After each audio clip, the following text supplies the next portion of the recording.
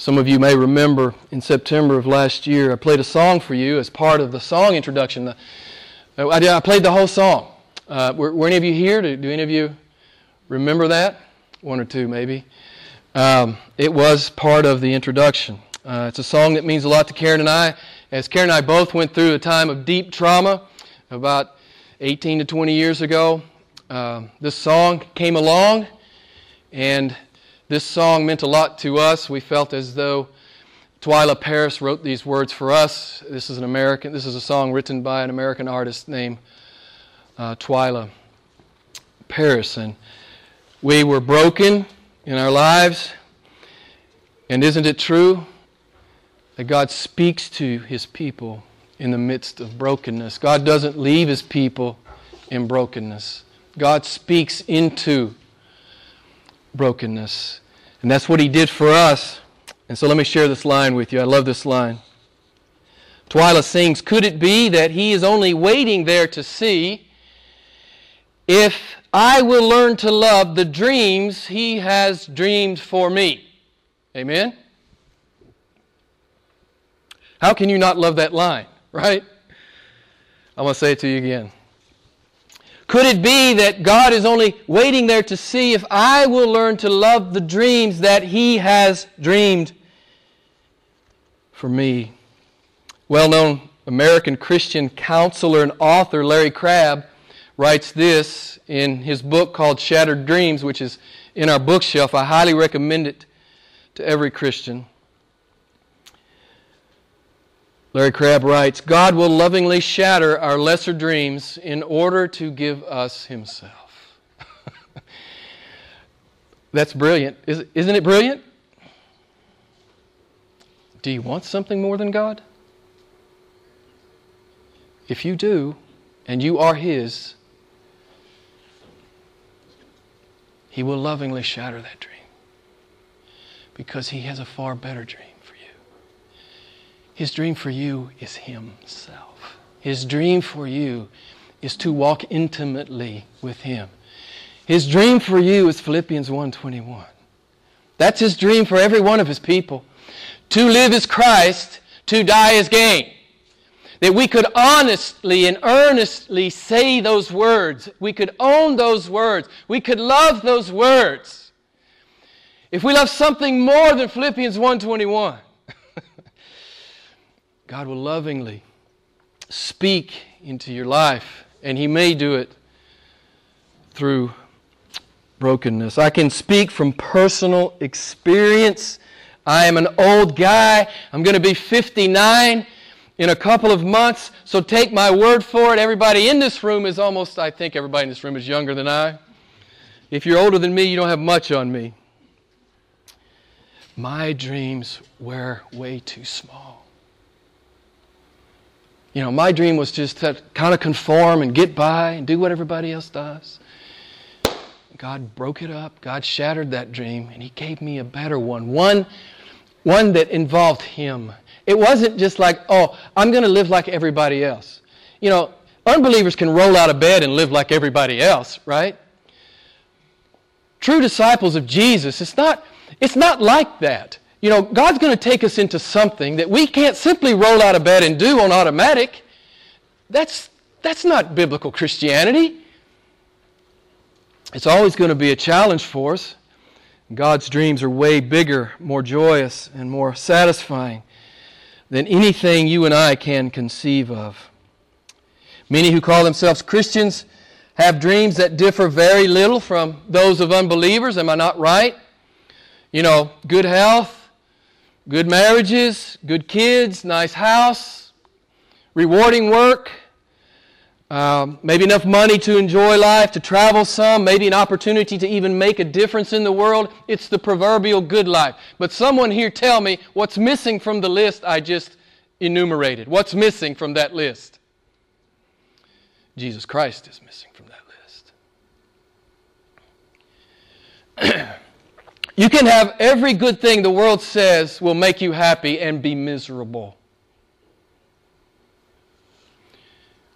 What is it that God said through Solomon in Ecclesiastes? I have set eternity in your heart.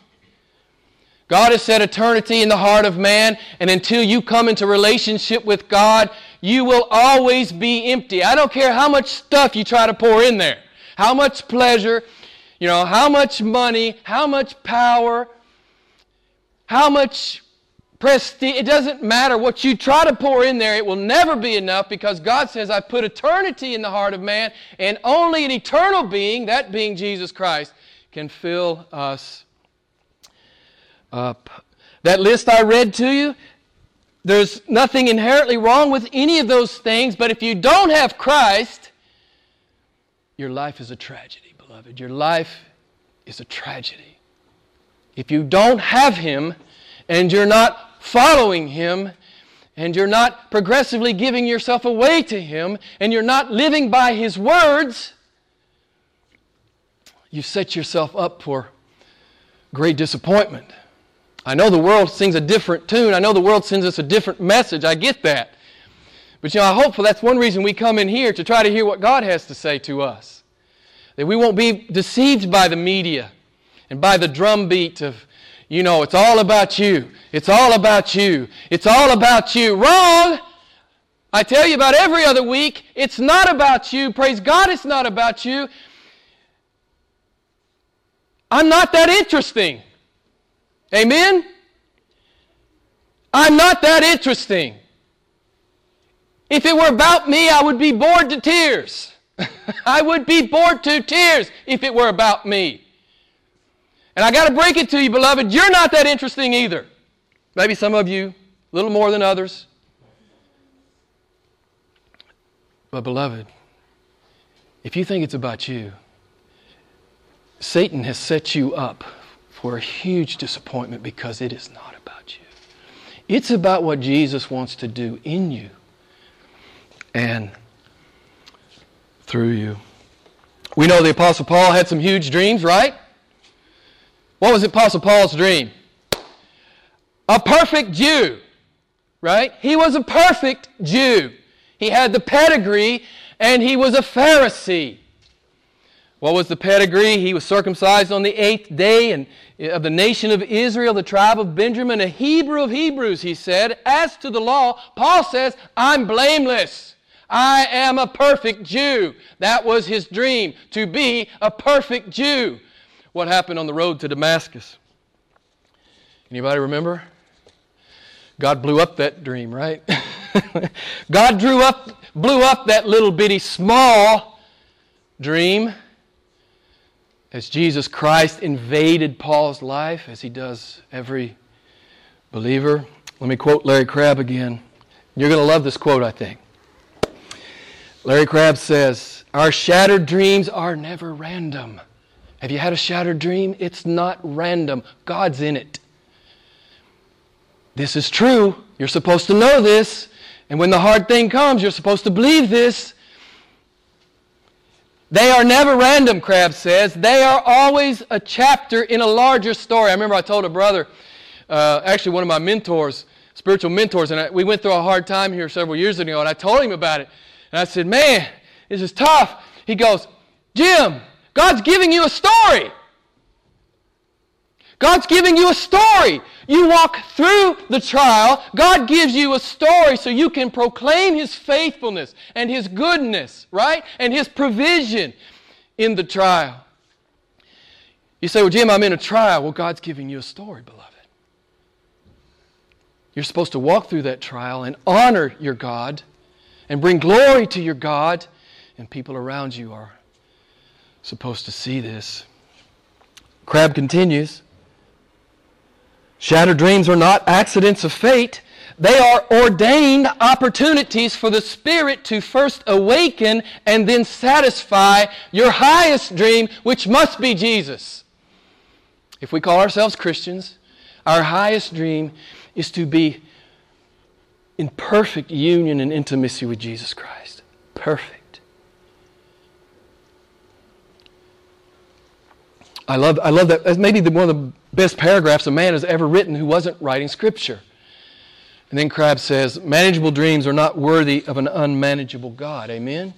You cannot domesticate Jesus Christ. I know that many so-called pseudo-Christian religions, they've tried to domesticate Jesus and manage Jesus and turn conversion into a formula. You know, you hear me say this all the time. You can't put true biblical conversion into a formula. It's supernatural.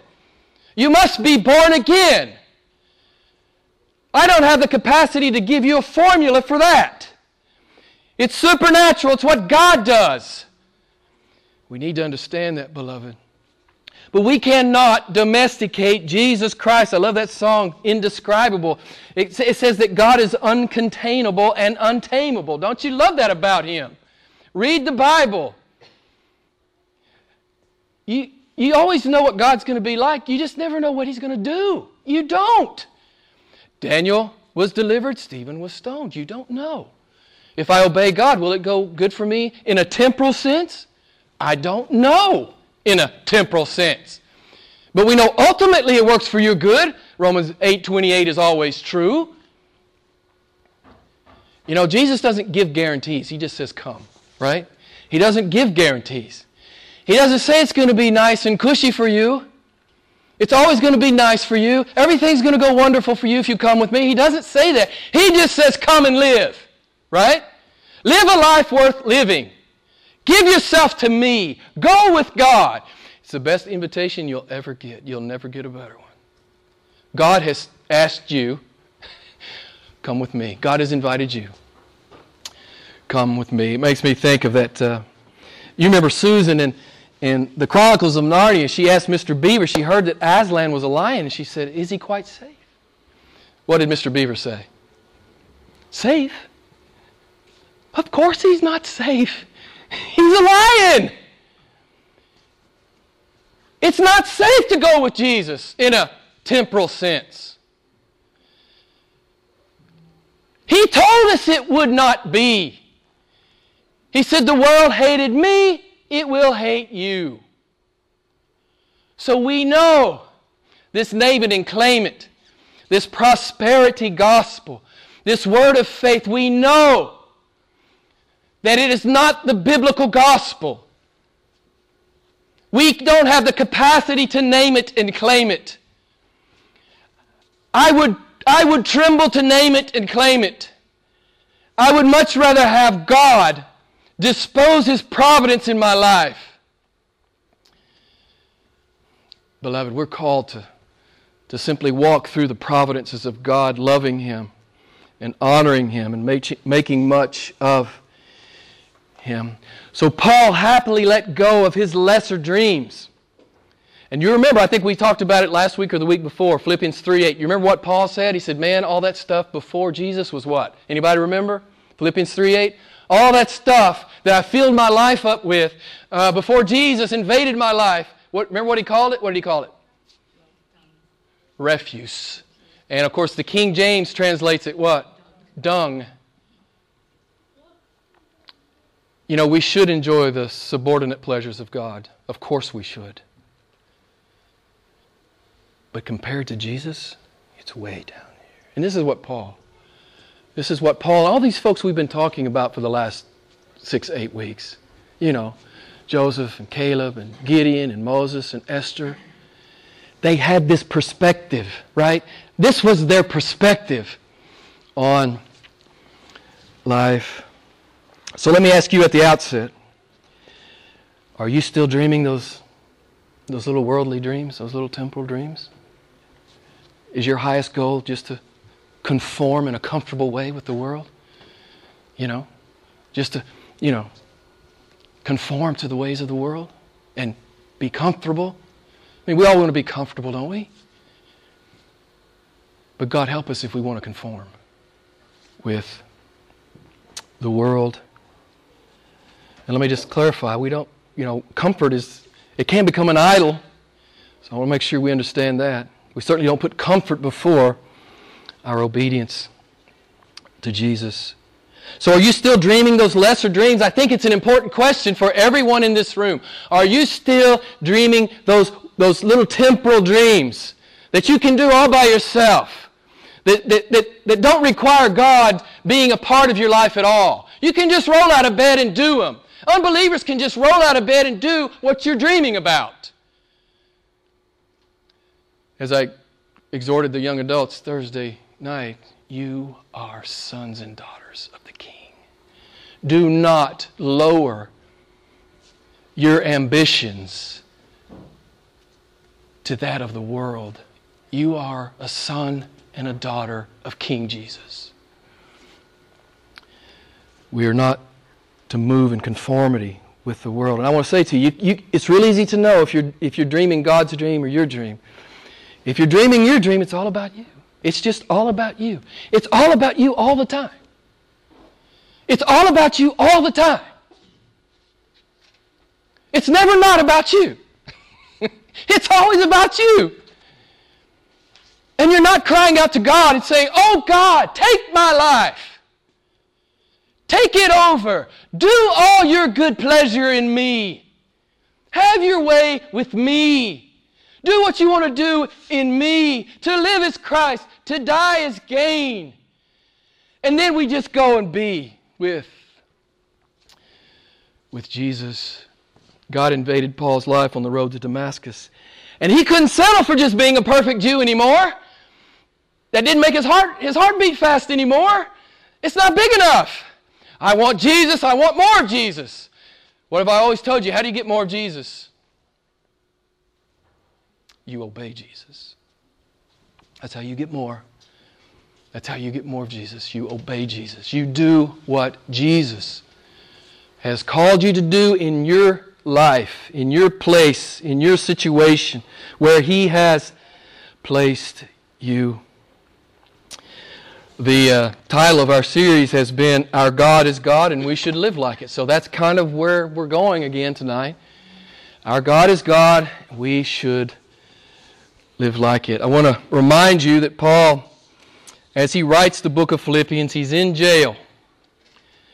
And this book sometimes is called the Epistle of Joy. Yes, he's in prison. Yes, he's being slandered by some Christians outside the church. Yes, his head may be chopped off at any time. But he is writing about the joy of being a Christian. None of these circumstances can touch his joy. Let me ask you, how easy do you give up your joy? You couldn't take Paul's joy. You couldn't have Paul's joy. You couldn't get Paul's joy.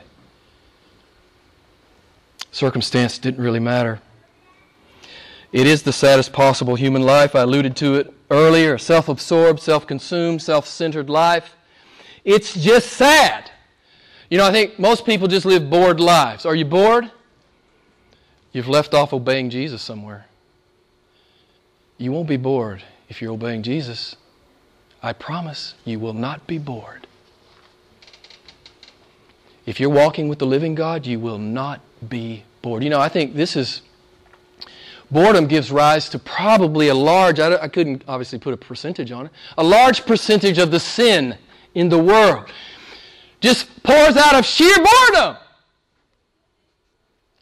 God's put eternity in your heart. Well, of course you're bored if you don't know Jesus Christ. Of course you're bored. And you'll die bored, and you'll be bored for all eternity.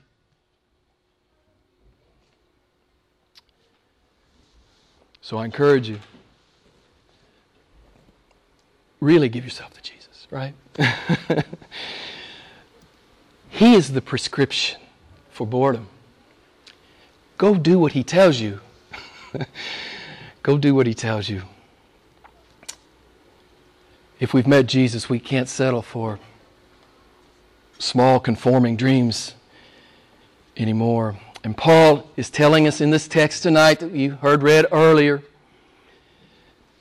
that the Christian is called to love and live God's dreams, not our own. I won't reread the text. Verses 21 to 24 there.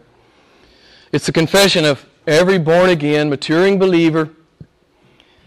It's not about me. It's about God. And I really want the dreams He's dreamed for me. That's what I want. That's what I want. That's what I want. I love how Paul says it in Galatians 2:20. I have been crucified with Christ, and it is no longer I who live, but Christ lives in me. And the life which I now live, I live by faith in the Son of God. Do you own that as a Christian? Have you fully surrendered your life to Jesus Christ? Is His Lordship evident in your life? Is that the ambiance of your life? Is that the fragrance of your life? You know, I love to say it to you, but don't you love it, you know? The world can go, yeah, he's that guy, he's a Christian, man. He makes me nervous. I don't like what he says. He makes me nuts. You know, you're supposed to make unbelievers a little nuts. It's like Piper says, if you really understand the Word of God, you know, yeah, it's otherworldly. It's otherworldly. And that should be the ambiance of our life as well. So Paul had been liberated from that little dream of being the perfect Jew. He's now walking with Jesus, and oh yeah, it's not always safe. And oh yeah, it's not always comfortable. And oh yeah, it's not always easy. And oh yeah, sometimes it's really, really hard. You know, this is kind of where modern Christendom has, I don't know. It's almost like you talk to a modern believer about sacrifice, about loss, about persecution. Many times you see this. Does everybody know what a deer in the headlights? You know that phrase? It's like a deer in the headlights. It's like their eyes just glass over, and it's like, what? What? But you can't read the Bible with any integrity and not understand that we are called to hard things sometimes. And we are not to shrink back from the hard thing. And don't you love it? Paul's in jail. He may get his head chopped off tomorrow. he's in the jail. He's writing the Bible. He writes 4 books in Rome while he's in jail. And he's witnessing to the Praetorian Guard. Some are being converted. Don't you love it? Yeah, I do love it. We talk about it all the time. Hebrews 11, that's our paradigm. That's our template. Hebrews 11, men and women who knew their God was God and they lived like it, right? And what were the men and women of Hebrews 11? I know I say this to you a lot. What were they looking at? It's mentioned 3 times in Hebrews 11. What were they looking at? Oh, a nice career. Oh, no, a pile of cash. No, a nice retirement. No, a great portfolio. No, some earthly security. No, more cool stuff to own. What were they looking at? Does anybody know what they were looking at? Of course you know. But it says it 3 times explicitly. They were looking at God and the city of God. That's what they were looking at. They didn't have time to be bored. They were looking at God. They were obeying God. They were strangers and exiles, right? Strangers and exiles upon the earth. Paul says, man, I'm going to use what few moments I have on this planet, I use it, I invest it. I'm going to invest it for the good of God and His gospel. He says, if I am to live on in the flesh, I will be a good steward of my time. I will engage, and you saw it, you heard it in the text, in fruitful labor. Let me ask you, are you engaging in fruitful labor for the cause of Jesus? As you love and serve this church, as you love and minister to unbelievers in the world, I say to you all the time, it's why God's left us on the planet. Jesus said, accumulate for yourselves lots of stuff. Was that it? No, how did He say it? I got an amen on that one. Repent! Ha! Jesus said what? Lay up for yourselves unfailing treasures in heaven. That's what the men and women of Hebrews 11 were doing. This is what Paul is doing. That's what Moses was doing. That's what Gideon was doing. That's what Esther was doing. That's what God's called you and I to do as well. Paul says, if the Lord lets me live, it's all about Him. It's all about Him. If I live, if I die, it's gain for me. If I live, it's about Jesus. If I die, it's about going to be with Jesus. His life was pretty simple. I love how C.S. Lewis talks about this. You probably heard this quote before. If you read history, you'll find that those Christians who did the most for this world were just those who thought most of the next. Have you heard this? I love this. Aim at heaven and you will get earth thrown in. Aim at earth and you will get neither. I think that's good counsel. Paul says, whether I live, whether I die, I'm aiming at heaven. To live is Christ, to die is gain. To live is to be used of Christ. To die is to be with Christ. In our study of Colossians several years ago now, we learned that Luke is with Paul in Rome as he is writing Philippians. Can't you see these two guys sitting around talking? And I can just envision Luke coming to visit Paul in prison and telling him all the things the Holy Spirit is prompting him to write in his gospel, including the parables of the minas. Do you remember the parables of the minas? Anybody remember the parables? Luke 19. Let me just read an excerpt for you. A nobleman went to a distant country to receive a kingdom for himself and then to return. And he called 10 of his slaves together, and he gave them 10 minas and said to them, do business with these until I come back. When he returned, he ordered that these slaves to whom he had given the money be called to him, so that he might know what business they had done. Don't you love it?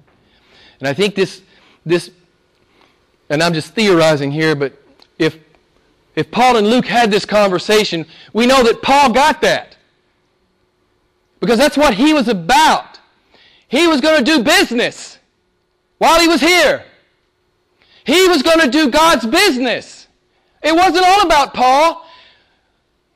It wasn't very much about Paul. It was about Jesus Christ, right? And he was doing God's business. Don't you love it? It's really, Christianity's not hard. Just do what God tells you to do. Just do it. And the harder it is, the more fun it will be. Because God will come to you. God will reveal Himself to you in the deep obedience. When everybody else thinks you're a fool. When everybody else in your family is laughing at you. When everybody else is making fun of you. When everybody else is ostracizing you. And then when some want to persecute you. Paul's in prison. And he's full of joy. We have a lot to learn here, I think, beloved. Paul says, man, if I'm in prison, I'm going to do spiritual business while I'm in prison. Some of you say, well, Jim, you don't understand how difficult my situation is. It's not conducive to spiritual business. Wait a minute. Your situation is worse than Paul's? He's in prison. He's in chains. He's chained to somebody all the time. And he's doing business. I just want to ask you, are you doing business? You know you will give an account to the Lord. I will give an account to the Lord. I want to hear those words, Matthew 25:21. Well done. Well done, Jim. Well done. Yeah, you messed up a lot, but my blood has covered it. Well done. Well done. Paul says, if I live or die, I'm aiming at heaven. If I live, I will do spiritual business. If I die, I will go to be with God. And he says, 22-24, I don't know which one to choose. I'm hard pressed in both directions, having the desire to depart and be with Jesus. For that is, someone tell me, Only marginally better. No, it's very much better. This is you don't ever see this kind of grammar or construction in the New Testament. Very much better, Paul says. The hard-pressed man is always hard-pressed. To live like his God is God, without qualification. I live like Jesus is God. No qualification. I don't limit that in any way. My boss doesn't like it, I'm sorry. My family doesn't like it, I'm sorry. But this is who I am in Jesus, right? My friends don't like it. My colleagues don't like it. My fellow students don't like it. Listen, they'll like it a lot if you'll sow good seed and God uses it to convert them. They'll like it forever. They'll like it forever that God put you in their life. They'll like it forever, beloved. I love this tension that Paul feels. Let me ask you, do you feel this tension? I want to go, but I should stay. Do you feel this tension? I think that every maturing Christian certainly does feel this tension. Some say to me sometimes, well, Jim, I'm not ready to die and be with Jesus. I want to graduate first. I've heard a lot of these. I want to take this trip first. I want to fall in love first. I want to get married first. I want to have kids first. I want to have a career first. I want to retire first. And I've been guilty of saying, I just want to preach one more time. But the first time I preached through Philippians 1:21, I learned to never say that again. Because it reveals a diminished view of who Jesus Christ is. Paul says nothing is better than Him. Basta, nothing. Nothing. Nothing. And when you really catch that kind of glimpse of Jesus, that that animates the whole rest of your life, right? Your marriage will be better. You will be a better employee. You will be a better friend. You'll be a better student. You'll be a better church member. When you really think like Paul's thinking here. When you feel that tension, yes, it would be great to be with Jesus, but, I know I need to be here. It would be much better for me to be here in one sense, to do ministry, right? To serve the church, to love the church, to go out into the world and sow good seed that men and women might be converted. I think the Holy Spirit is teaching us a valuable lesson here. I hope we're hearing Him. Nothing is better than Jesus. Then here in verses 25 and 26, Paul says, to live is Christ, to die is gain. It doesn't really matter to him. He says, to depart and be with Jesus is more desirable, but to stay and be used of Christ is more necessary. So Paul believes that the Lord will leave him on the planet for a while longer. Why? So he could go to Jerusalem and take that vacation, or so he could fall in love first, or he could get married first, or he could have kids first, or he could be written up in the Jerusalem Journal first, or he could be, acclaimed as the greatest apostle in the history of the planet. I mean, it wasn't about those things. Sometimes those are subordinate blessings of God, and we praise God for those things. There's nothing wrong with those things. But that's not our preeminent motivation, right? Our preeminent motivation is to be used of Jesus while we are here. Paul says, if the Lord leaves me here, I'll do spiritual business. I'll use my gifts in the church. I'll love and serve the body of Christ. I'll live to make much of Christ. And Paul says in those last two verses, I want to assist in your progress and joy in the faith. Don't you love it? You need to be assisting in my progress and faith. That's your job to your pastor. You're supposed to assist in my progress and my faith. You're supposed to encourage me. I'm supposed to see you living for Jesus, and I'm supposed to go, wow, look how they live for Jesus. And in the same sense, I should be encouraging you to grow in the Lord and to grow enjoy. It's why I challenge you every week you come in here. I told you last week, man, I'm not going to insult your intelligence by telling you the Bible says something it clearly does not say.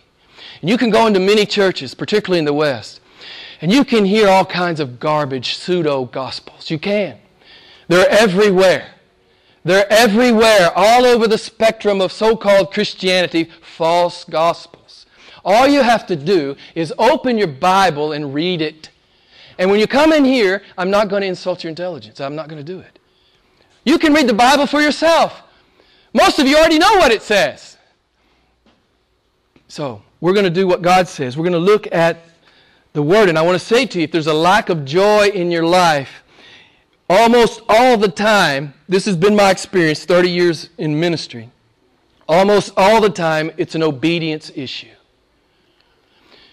Almost all the time. Not all the time, but almost all the time, it is an obedience issue. You are not obeying Jesus somewhere.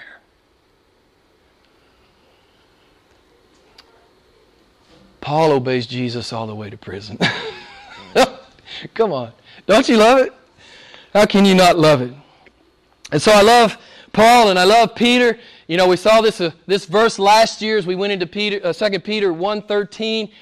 Peter says, as long as I'm alive, it's right for me to stir you up by way of reminder, right? That's what my job is, to stir you up by way of reminder. To remind you that your God is God and you ought to be living like it Monday through Sunday. Your God is God. Live like it. He's an awesome God. He's an awesome and fearsome God. He is I am. Right? He's in the manger. He's in the cross. He's in the tomb. He's out of the tomb. Oh, He's in heaven again. No, He's coming back. You know. Come on. I know I get a little jazzed, but come on. How can you not get jazzed about this God? Really? So that's my job. That's my job. To stir you up by way of reminder. I want you to remember that once you were hopelessly hell-bound, but now you are irreversibly heaven-bound. I just don't know how that can be small to anybody who really believes it. I never have been able to understand that. So, beloved, remember you are a steward here. Remember you are here to magnify Jesus. That's what I want to leave you with tonight.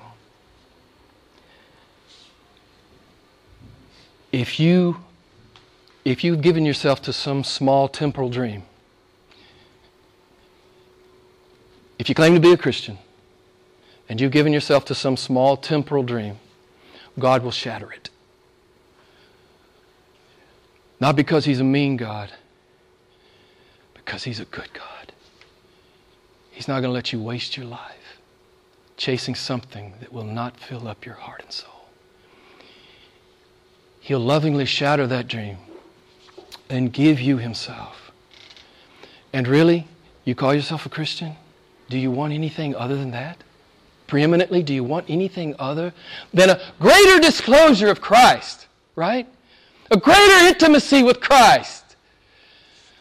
Could we want anything else? So, yeah, I just had to finish off this great verse here. To live as Christ, to die is gain. Our God is God, and He expects you to live like you believe it. Let's pray together. Lord, we love You. We thank You for Your word.